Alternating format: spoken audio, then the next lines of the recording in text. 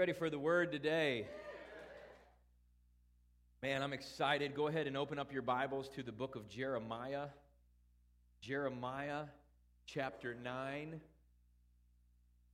We're going to camp out mostly in the book of Jeremiah today, but we're going to travel through this book quite a bit.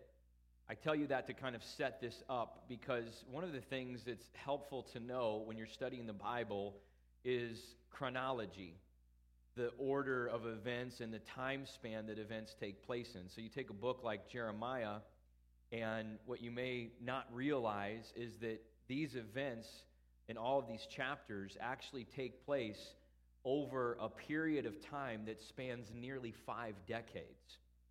Jeremiah prophesied for over 40 years to 5 different kings of Judah under their reign. So you see events that might happen in the early chapters, and then you're reading into the middle chapters, and you might have read that in a day, but those events may have taken 10, 20, 30 years, something like that, to pass by. So the understanding of chronology is helpful and important to our interpretation of Scripture, okay? And I'm going to unpack this today in a way where we see things that are happening early and then things that end up taking place later on to the nation of Israel in the word that I think God may be speaking to us today. Okay? So let's read chapter 9, verses 23 and 24. Thus says the Lord God, let not the wise man glory in his wisdom. Let not the mighty man glory in his might. Let not the rich man glory in his riches. But let him who glories glory in this, that he understands and knows me, that I am the Lord, exercising loving kindness, judgment, and righteousness in the earth. For in these I delight, says the Lord. Hallelujah. Let's pray. Oh, Jesus, we love you so much. We honor you and we worship you in this place today. God, we are here for one thing and for one thing only, to encounter you, to hear from you. God, we don't just come together for a little pick-me-up or a little motivational pep. God, we come to you for life itself. We are here today, hungry and desperate for you, God. If you don't speak and if you don't move, then nothing can happen of significant value in our lives. We're here to meet with you, Lord, today. We humbly petition you to speak and to move our hearts. Would you move our hearts today, God, in the direction that you want them to go? We give you all the glory and all of the honor in Jesus' name. And everybody said, amen. Wow. So I've been studying the book of Jeremiah for weeks now, and a number of weeks ago, this particular passage just struck me. Actually, I'll say it a different way. It's better said. It wrecked me. And it's been wrecking me for weeks. And the verse that really grabbed me is that verse when God says to his people, of course, through the prophet, he says, don't glory in power, don't glory in wealth, and don't glory in knowledge. If you're going to glory, this is what you glory in, that you know and understand me. It's just like this setting of an order of things that we need to get right. And that hasn't changed from then to today in the slightest bit. But God's saying, what is it that you are esteeming as the most important thing that you are pursuing with your heart? Wow. Wow. Katie and I last week, a lot of you know this because Pastor Mike mentioned it already when he spoke, celebrated our 17-year anniversary. And so thank you for that. I mean, she's just been head over heels in love with me for obviously. No, 17 years and going strong, and I know many have been married longer than that, and so we congratulate you as well. It's such a great witness in the world right now as a godly marriage, And of course, in the beginning years of our marriage, we had ups and downs like everybody does, and I had a mentor of mine in my life that gave me some great advice early on, marriage advice, and it's served me well over the years. He said this to me. He said, Matt, you're an interesting guy. You're very competitive, and you like to win. And I thought, well, doesn't everybody? I mean, I just thought that's how everybody thought. But he said, you're very competitive. You like to win. When you choose to do something, you excel in it. Like you pursue it. You want to be successful at it. You invest in it, and you want to get great at it. Would you agree? I said, yeah, you're hitting the nail on the head. That's how I approach everything. And he said, well, here's an interesting thought. We were talking about marriage. He said, why don't you set out to become an expert in your wife? He said, why don't you seek to master knowing her? Her needs, her wants, her desires. I'm sorry, dudes. I know. The guys are like, oh, man, killing me, bro. But it really did grab me. It was great advice, and it's served me well over these years. And listen, I'm not going to say that I've even done it well. I've just strived to do it because I know that it's a great approach, that if I know and invest myself in understanding her needs, her wants, her desires, how I can please her, and how I can serve her, then that's what's going to lead to a great godly marriage. It's this idea of majoring in something, majoring in things. I don't know if many of you probably been to college, had some higher education. Right? In our culture, we really value higher education, and that's great. We go on to higher education beyond high school, and ultimately, we are faced with a set of decisions whenever we do that, and one of those decisions is, what are you majoring in? That was a common question that we used to ask back when I was in college. Spent some years at SLU, St. Louis University, in business school, and I majored in business, so we would ask people like, well, what's your major?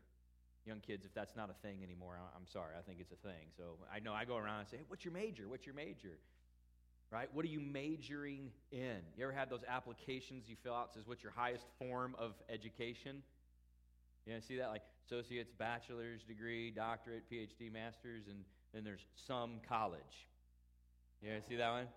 It's like when you check some college, it's like I majored in social entertainment. All right? Oh, what is your major? You see, whenever someone tells me what they're majoring in, I don't know about you, but that tells me a number of things intuitively. And really, it probably tells you some things intuitively too when you know what they're majoring in. I'm majoring in education. I'm majoring in business. I'm majoring in sociology. It tells me a number of things, and here's a few. One, it tells me where their passion probably lies. They have a heart, and they probably have some God-given gifts that are directed and pointed in that specific area. It tells me where they are probably going to invest a lot of time and energy and effort into growing and developing their understanding of a particular field, because you're going to spend a number of years refining and dialing in to an area of specialization now when you get into higher education and you start to major in something. It tells me where a lot of money is probably going to get invested, a trade-off of resources that we make a decision are worth it because this is the direction that we want to major in. Are you with me? And so the title of the message today, if you're taking notes, is Higher Education. Higher Education. And I'm going to ask you two questions today as we go through this message. I'm going to ask you two questions. And so here's the first one. What are you majoring in? What are you majoring in? You see, Jeremiah says to the people, and it's the word of the Lord, he says, do not glory in knowledge. If you're going to glory, don't glory in power or might. Don't glory in wealth. You say it like this, don't glory in intelligence, don't glory in power and reputation, and don't glory in riches. He says don't do any of that. If you're going to glory, you need to glory in one thing. One thing. And that is in how you know and understand me. You say to glory in something, when you study that, it means to shine the brightest in. Isn't that interesting? Shine the brightest in, the thing that I am most committed to and most devoted to. And you got to understand that these things, power, influence, wealth, knowledge, intelligence, none of these things are bad things in themselves. In fact, scriptures indicate other places where God will actually award things like this as a blessing to those that are serving him. So then those things in themselves are actually not bad. It's important to note that. What the problem is when they become the thing in which we glory. You get that? When they become the thing in which we major at the expense and minoring in something else that we need to be majoring in. He says, don't do that. In fact, when we look at things that we're called to do, where we would have influence, where we would have wealth or resources, where we would have understanding and knowledge and wisdom, we look at things we're called to do, and one of the things that we can understand from Scripture is that when actually God is first, and he is number one in our heart, then everything else becomes sharper and more effective in the way we go about it. It's a setting of first principle. When God is first, everything else begins to come in order. When God is not, everything else is in disorder. And so that's what God is saying to his people. He's saying, listen, you are finding your glory. You are shining the brightest. You are pursuing with your whole heart other things that are not me. And that's where we have the problem. These things aren't bad in themselves. It's the reversal of the order that you find yourself in that creates the challenge that I want to talk to you about. The word to know him is interesting because it means, it's actually a verb, not a noun, and it means experiential knowledge or encounter. Awareness found by cultivating communion. So God is saying, here's the thing that's most important is how you walk with me.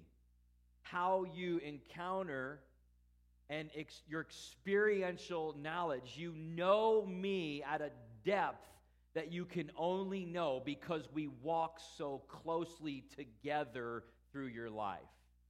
And that's the thing in which you should be shining the brightest.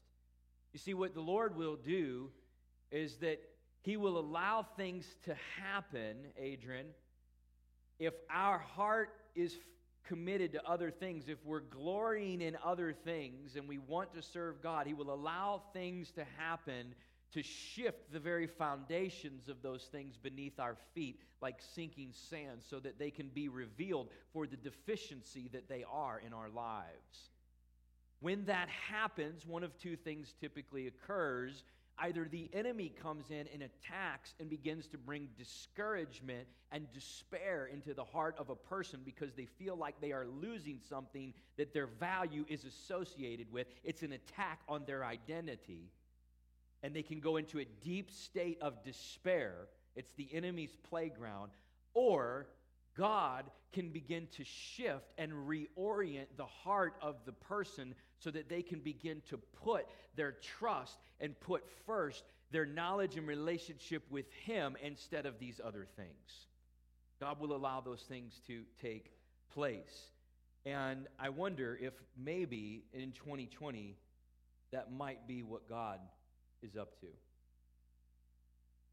You think, he says, you want to know me, and to glory in that. And I don't know about you, but I think about things sometimes, and I think about, well, how much can I know him? How much? Paul says, I pray all of the time earnestly that you would be filled with the knowledge of his will, filled up, full, overflowing, constantly with the knowledge of him, his will. It says in another place, I pray that you would be strengthened by the power and might of his Spirit in your inner man. And I think to myself, how strong can the inner man get? How much can we know God? I mean, I know that there is a line, there is a place that we can never go beyond in this life, because Scripture says that. Paul says we'll always see through a glass dimly. We'll always prophesy in part. And when that which is perfect comes, that which is imperfect will then fade away. All will be revealed and understood for what it is that we can't quite see in this side. But there's a part of me that thinks, but how far can we go, God? Because my heart is that I want to experience in my lifetime where those boundaries lie. Is that your heart? To know where that line is and to get to it and to push up against it, that whenever I do cross over, I could say, Lord, I laid it all out for you. As Paul said, I've reached in, I've pressed forward, and I've longed for everything that you've had for me. Your knowledge and your knowing of him. You see, what's interesting in the context of this story is that the prophet Jeremiah is giving the people, the nation of Israel, he's giving them a warning from God. He's given them a warning, and he's telling them that there's still time to repent and to turn their hearts back to God.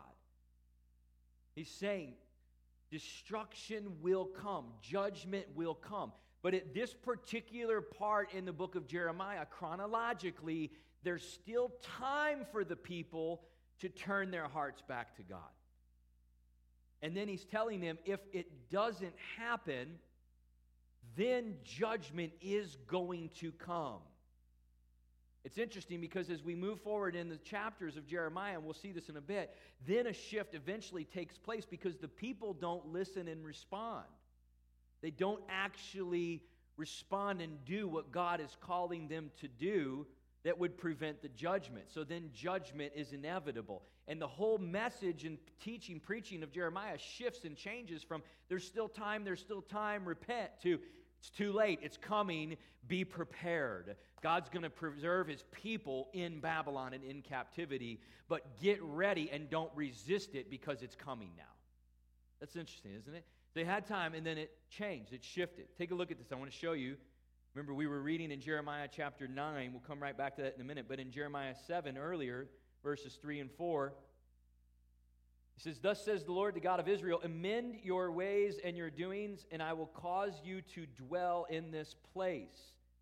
So he's saying, if you change and you hear my warning, I'll keep you here in the promised land flowing with milk and honey in Jerusalem. I'll keep you in this land. If you amend your ways and listen to what I'm saying. This is chapter 7. There's still time. Verse 4, he says, Do not trust in these lying words, the temple of the Lord, the temple of the Lord, the temple of the Lord. What's that all about?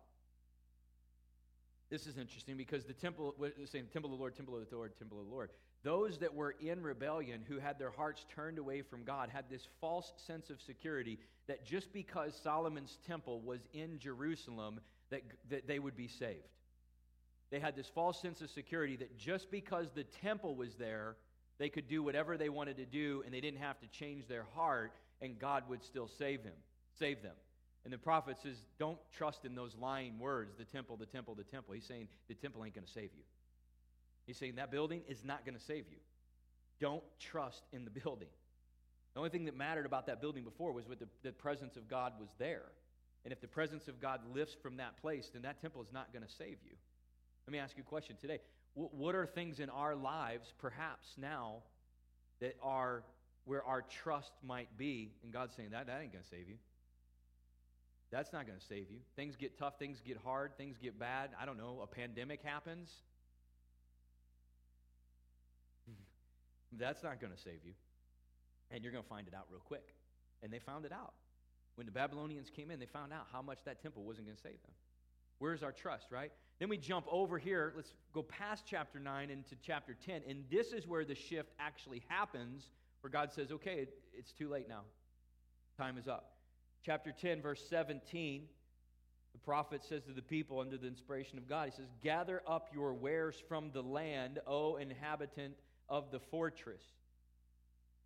Let me give you a little modern-day translation. Get your stuff. Get your goods. Pack up. It's time to go. Because it's shifted now. Time is up. And that point always does come if we do not repent and turn and hear what God is saying. Listen to verse 21. He says this, chapter 10. For the shepherds have become dull-hearted and have not sought the Lord. Therefore they shall not prosper, and all of their flocks will be scattered. Oh, man. Oh, man. I fear the Lord when I read this, I got to tell you. It says your shepherds, your leaders, they've become dull-hearted. We're talking about heart, right? God wants our whole heart. That's what this whole thing is about. That's what this whole message is about. Everything that takes place, captivity, everything. It's all about God doing whatever he needs to do to get the whole heart of his people. He says even the leaders are dull-hearted. This is what it means. Imperceptible to what God is saying and doing right now. Oh, what a terrible place for us to get when the shepherds and the leaders can't even hear and know what God is doing because he doesn't even have their whole heart. Wow. He says they're going to get scattered now. God will not allow permanently leaders in place in his church who do not know and discern and are perceptible to what he is saying and what he is doing in the earth. I trust the Lord in that thing. But I'm very encouraged that right now we continue to see and hear God is speaking very clearly to his church. I want to encourage you in that. God is speaking very clearly to his church. And I'm not just saying that from a local experience. Preaching words, people saying, wow, that witnesses with me, God's speaking to me. I'm talking about other pastors regionally and nationwide that I continue to talk to, continue to hear messages from, and the Lord is speaking with resounding clarity right now, and he's asking his people, do you have a heart to hear what I'm saying and what I'm doing? Is your heart whole for me in a way where you can hear and understand what it is that I'm up to? Does that make sense? We must be perceptible.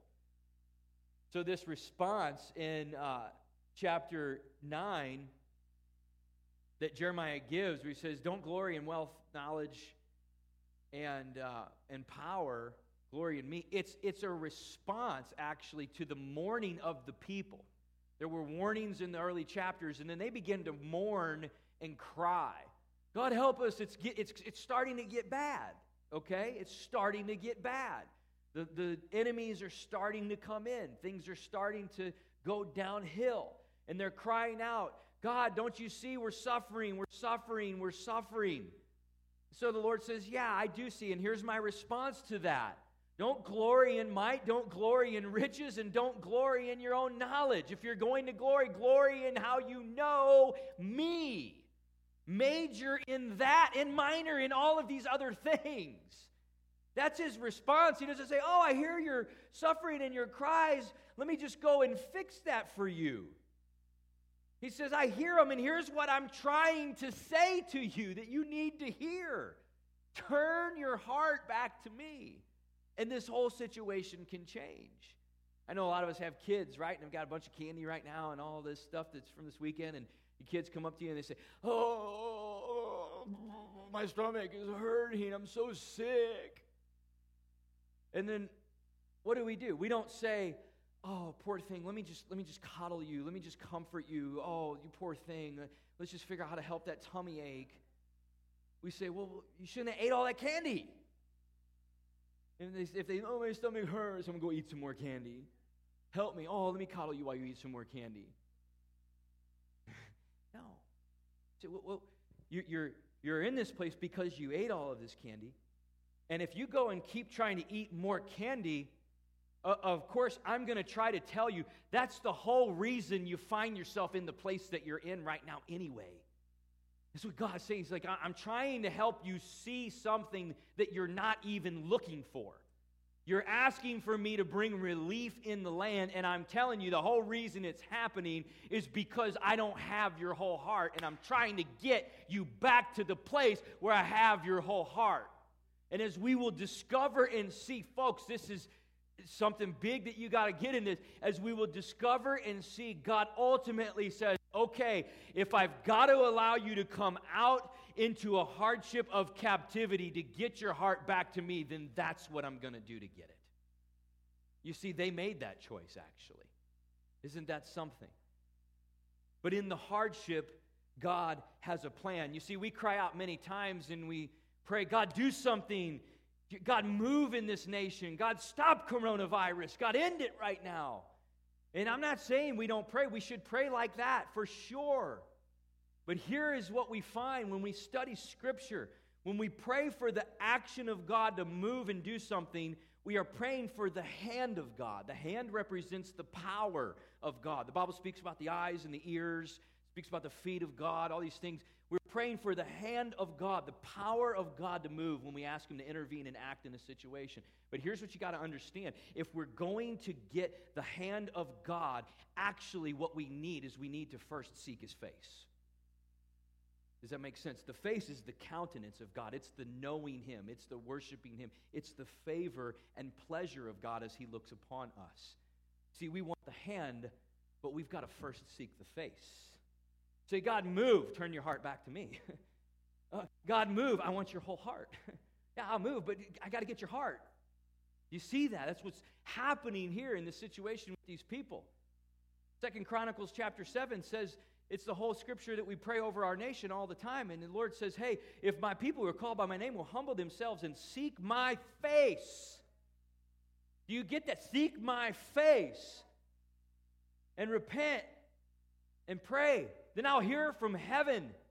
And I will come and I will hear their land. If you seek my face, you'll get the hand. That's what He's saying. And we're wanting the hand and we're just not looking in His face. We got to press into majoring in our knowing of God, how we know Him. And I think to myself, 2020, let's roll back a little bit in time and let's go back to January 2020. And we're 2020, year of vision, year of clarity. God's going to bring 2020 vision into our lives in this year. It's a year of clarity. It's a year of understanding. It's a year of vision opening up. And I just got to tell you, I think maybe that's exactly what it is.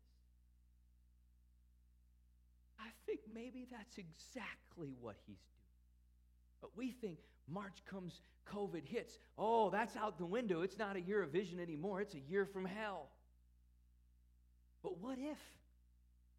What if this very much is, in fact, the year of vision? And we've just not been looking for the right thing to get it. What if God has allowed the surface beneath us that we've been trusting in to shift beneath our very feet so that He can get our attention to say, I've never really had your whole heart, and that's what I want to get. And if this is what it's going to take, then you're going to be in a better place after that. Oh, if God can get our attention. You see, this year, it amazes me how many things that we have majored in. There's a book called Outliers by a guy named Malcolm Gladwell. He introduces a principle. It's really interesting. He says to become an expert in any particular field or subject matter, that there's several variables, but one key important factor is that it takes approximately 10,000 hours invested in that particular area to become an expert. If you did it for 40 hours plus a week, it's about 4 or 5 hours. Just an interesting principle, right? So here we come into 2020, and COVID hits, and we're all isolated. We're all in quarantine for months, and we can't go places and do anything. And all of a sudden now, we got a lot of time. And we've mastered some things. We've majored in some things this year because of the time that we had to invest in that. It fascinates me. I never knew that we would come out of 2020 with so many infectious disease experts. I had no idea. I feel so safe now. I do. You guys are all doctors. We're all so smart. Infectious disease, political issues, court cases that we know all the details of. We've majored in Zoom. Well, some of us are. It'd take more than $10 an hour for me to major in that. I'm telling you right now. Click the mute button. Still haven't figured that out yet. We've majored in all of these things. Oh, man, I'm telling you, I'm going somewhere. Listen, at the beginning of this year, I know that for the most amount of people that I talk to that really have a heart for God, most people say, I want to grow closer to God. I want to read my Bible more. I want to pray more. I want to go deeper. I want to know God more. But the number one reason you always seem to kind of get down to, if you ask some probing questions, is, well, I just don't really have the time. Yeah, I got 25 games with my kids per weekend. I got all these extracurricular activities, these hobbies, and I got extra work and all these things going on. I got to afford the house, got to afford the car, I got to do all, really, I just don't have the time. Number one reason. Now, 2020, COVID. You got all the time in the world. Let me ask you a question. Did that solve it? Did that solve it? You see, for the vast majority, we've just now begun majoring in other things. Maybe it was never a time issue to begin with. Maybe it was a heart issue. Maybe it was never about time. Maybe God's trying to say, I'm trying to get you to reorient your heart to where I have all of it. And that's the clarity that you need in your life right there. And that will set everything else in order to operate by the power of my hand in your life if the setting of firsts is proper. I think about myself, honestly, even with preaching and teaching and doing what I do. I want to be a great preacher. I want to teach the Word of God.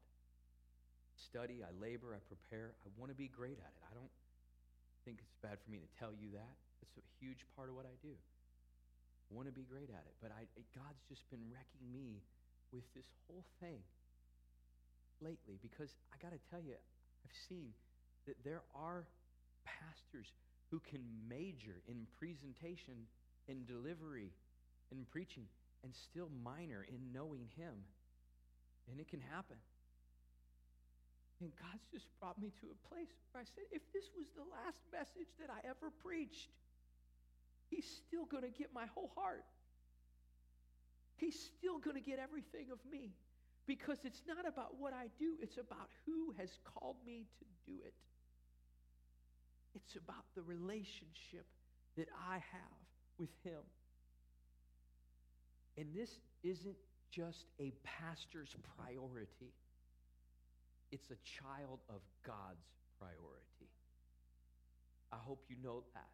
So, of course, the pastor needs to know God. The pastor needs to understand God. He needs to have a relationship with God and know His ways, what He's saying, what He's doing. This is a priority, the most important priority for every single child of God. He's not number one for the pastor and competing for runner-up in everybody else's life. He's number one everywhere. And I wonder, what if the populace, Pastor Mike, of the church, the majority populace of the body of Christ in our generation right now, were at a place where God had our whole hearts? Oh, how different our communities might look. Wow, if we were majoring in this. Jump down over to Jeremiah chapter 24. And now they're in captivity. Okay, now it's happening. They're being deported by the masses into Babylon. Jeremiah gets a vision. This is remarkable. The Lord just kind of opened this up to me recently. I read this before, but never really had it speak to me the way it just did. And we'll just read the vision here. In 24, it says, Lord showed me that there were 2 baskets of figs set before the temple of the Lord. After Nebuchadnezzar, king of Babylon, had carried away captive Jeconiah, the son of Jehoiakim, king of Judah, and the princes of Judah with the craftsmen and smiths, and from Jerusalem, and had brought them to Babylon. One basket had very good figs, like the figs that are first ripe. Everybody say first ripe. And the other basket had very bad figs, which could not be eaten. They were so bad. Then the Lord said to me, What do you see, Jeremiah? And I said, Figs, the good figs very good, and the bad very bad, which cannot be eaten. They're so bad. And the word of the Lord came to me, saying, Thus says the Lord, the God of Israel, like these good figs, so will I acknowledge those who are carried away captive from Judah, whom I have sent, listen to this, out of this place for their own good into the land of the Chaldeans. For I will set my eyes on them in captivity for their good, and I will bring them back to this land. I will build them and not pull them down. I will plant them and not pluck them up. Here we go. Then I will give them a heart to know me, that I am the Lord, and they shall be my people, and I will be their God, for they shall return to me with their whole heart. And as for the bad figs which cannot be eaten, that they are so bad, surely thus says the Lord, so will I give up Zedekiah, king of Judah, his princes, the residue of Jerusalem, who remain in this land, and those who dwell in the land of Egypt. In Israel, the figs and the dates and the pomegranates are just unbelievable. They're remarkable. It's never had a fig until you've had one from there. We were in Jericho, actually, the first time we went on a tour, and we went to this place and got these booths, and we got this fresh, squeezed glass of pomegranate juice. Oh, I mean, it was like nectar from heaven. I had a glass of that, and I think I went 10 years younger right there. It was just so good. I thought, man, that is unbelievable. So when we went back the second time when we were hosting a tour, we were heading to Jericho, and I was like, we got to go get that pomegranate juice. We got to get a glass of pomegranate juice. And everybody's like, yeah, well, the walls of Jericho. Yeah, the walls. We got to get the pomegranate juice. I'm telling you. But he's talking about these figs in this vision, and there's basically 2 types of figs. And there's a shaking and a sifting that happens. Obviously, we know it's the destruction that's coming. And that sifts 2 different groups of figs. It separates. And any time that there's trial and tribulation, can I tell you something? It begins to separate and show us who really is for God and stands on solid ground and who doesn't. And so these figs are being separated. He says there's good figs, and then there's bad figs. And the bad figs, this is what's interesting. He says, that basket, I keep it in place. And then it gets destroyed and run over because they're bad figs. He says, that's Zedekiah, the current king in Judah, all of his princes and all of his regime who have not turned their hearts back to me and who have become apostate. He says, all of them are actually going to stay here in Jerusalem, in the promised land, and then the destruction is going to overtake them. So when they stay in the place that they think was good, it actually ends up worse off for them in the long run because they don't end up changing. He says, the good figs, I take them out, and I go and I do something with them. I do a work with them, and then I bring them back. And he likens that to those of Israel that have went into captivity that he brings back. And he says, while they're in Babylon, while they're in captivity, I'm going to do something that's actually for their good. Meaning, this hardship is actually a tool that I will use to do something that will actually bring them back from this hardship in a much better state than they were before they went into it. It's interesting because he calls them first ripe figs. He says they're first ripe. They're good. So they obviously, in their heart, love the Lord. But they're first ripe. It's the early ripening. It's starting to ripen and starting to mature. But he says I don't actually have their whole heart. They love me, they want me, but at the end of the day, they're minoring in me and they're majoring in all of these other things. And so here's what I'm going to do. I'm going to allow this hardship to happen. I'm going to take them out into a place and I'm going to ripen them. I'm going to do something that's going to actually allow these first ripe figs to ripen and to get rich and get ready. And what that means and what that looks like is I'm going to bring them to a place where their whole heart comes back to me, where I have a part of their heart that I haven't been able to shift them out of, to lay other things down so they can really lay hold of me. I'm going to allow this hardship to happen so that I can reorient them, and then when I bring them back, they're going to be brought back in a better state they were than when they left. And it's all about the heart. It's nothing about any of these other things. Because that's work I'm getting ready to do. Wow, that blows my mind.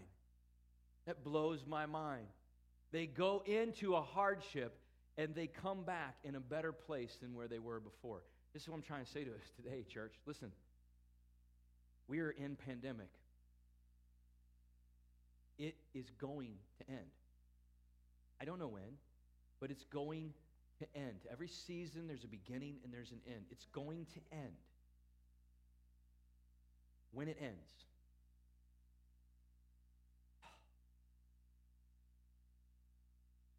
will we come back in a better place than we were before?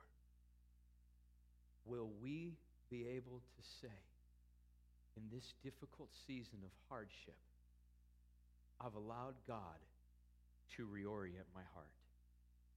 Because I'm telling you right now, please hear me.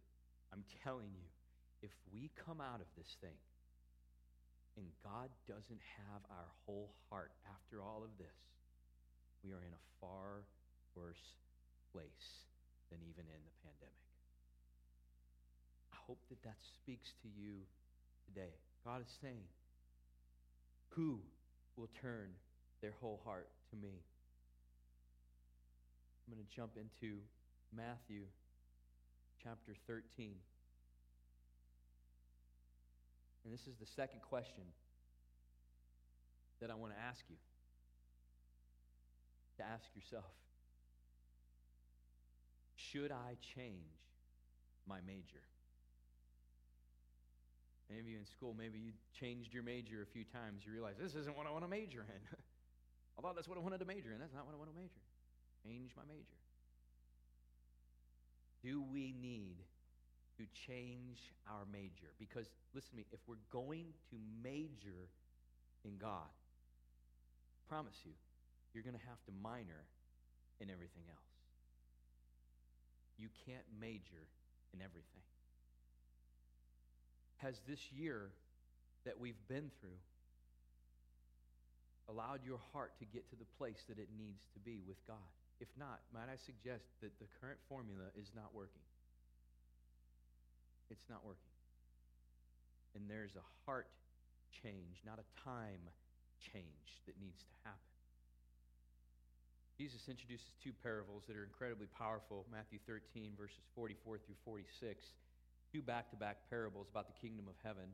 He says, again, the kingdom of heaven is like treasure hidden in a field, which a man found and hid. For joy over it, he goes and sells all that he has, and then he buys that field. And he jumps into another parable. He says, again, the kingdom of heaven is like a merchant seeking beautiful pearls, who when he found one pearl of great price, went and sold all that he had and bought it. Obvious implication here is that the hidden treasure, the pearl of great price, is in fact Jesus himself. It's our relationship with him. It's our place in the kingdom. He says, this is what I'm trying to get you to understand. It's so good, and it's so important that it's worth selling and discarding everything else. It's worth minoring in everything else so that you can major in this one thing that matters. But what we sometimes do is we think, well, I want that hidden treasure. I want that pearl of great price, but I don't want to sell everything that I own to get it. I'll keep everything that I own, and I'll figure out how to get the pearl and the treasure, and I'll fit it in, and it'll work. Somehow it'll work. And God ends up having part of our heart, not our whole heart. Not sure if I'm speaking to anybody today, but I think this is what God might be saying right now. And I've had the thought, I've wondered, I don't know the answer to this question, but I've wondered,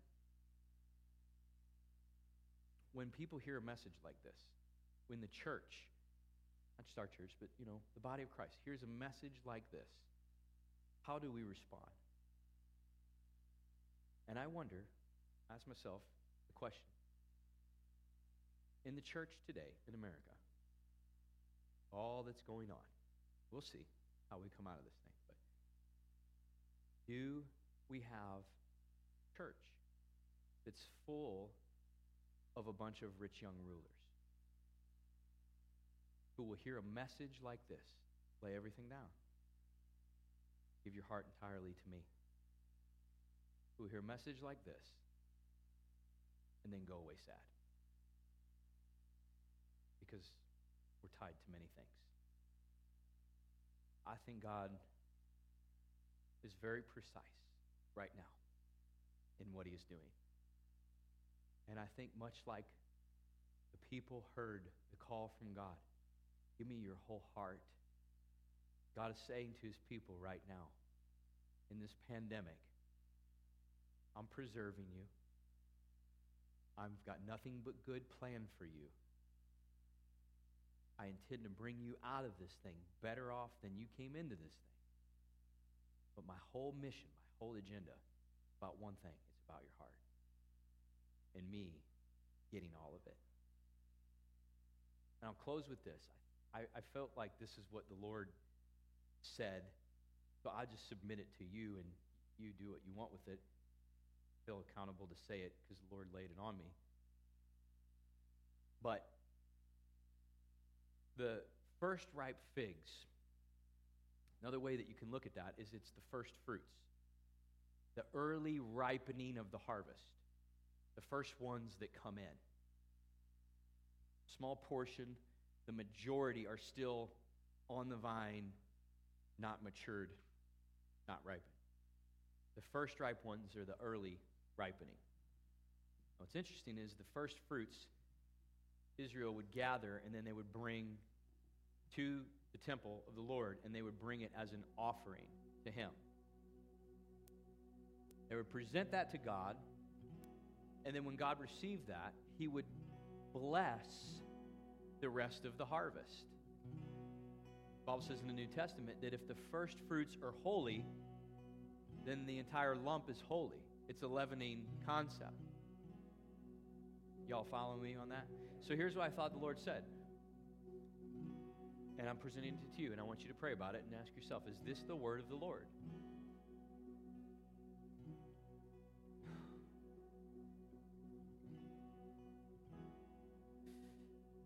I fear you, Lord. I fear you.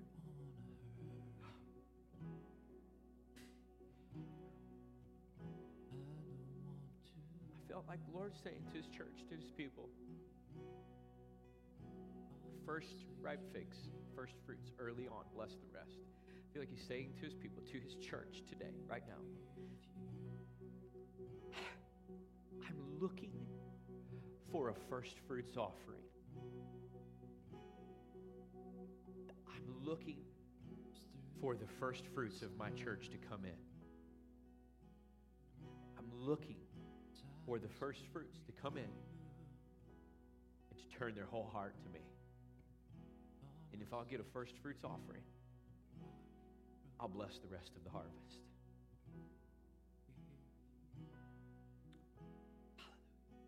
What will we do with this? I wonder. I've resolved, for me, and I need help, so much help. And that's why I'm encouraged when I hear him say, I will give you the heart to know me. Did you catch that? There's this bit mysterious reality that I have to exercise my will. I have to lay my will down for his. I have to make a choice. I have to lean in, and I have to choose God. But there's this mysterious reality that once I do that, He gives me the heart to go the rest of the way. That I could never actually get myself there on my own, with my own will. That I have to make the choice to move. I have to make the choice to lay down minor and other things. But when I do, and God peers into where my heart is ripening, He says, I'll give them the heart to go the rest of the way that they may know me. Hallelujah. Is that your desire today? Father, in Jesus' name. Oh.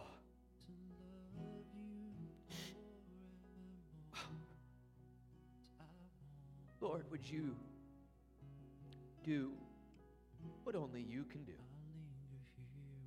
Would you speak to each of us all in the depths of our heart? I pray, God, that we would be perceptible and in tune, not dull-hearted to what you are saying and doing right now. In Jesus' name, amen. Whew. Hallelujah. Hallelujah. You are holy, God.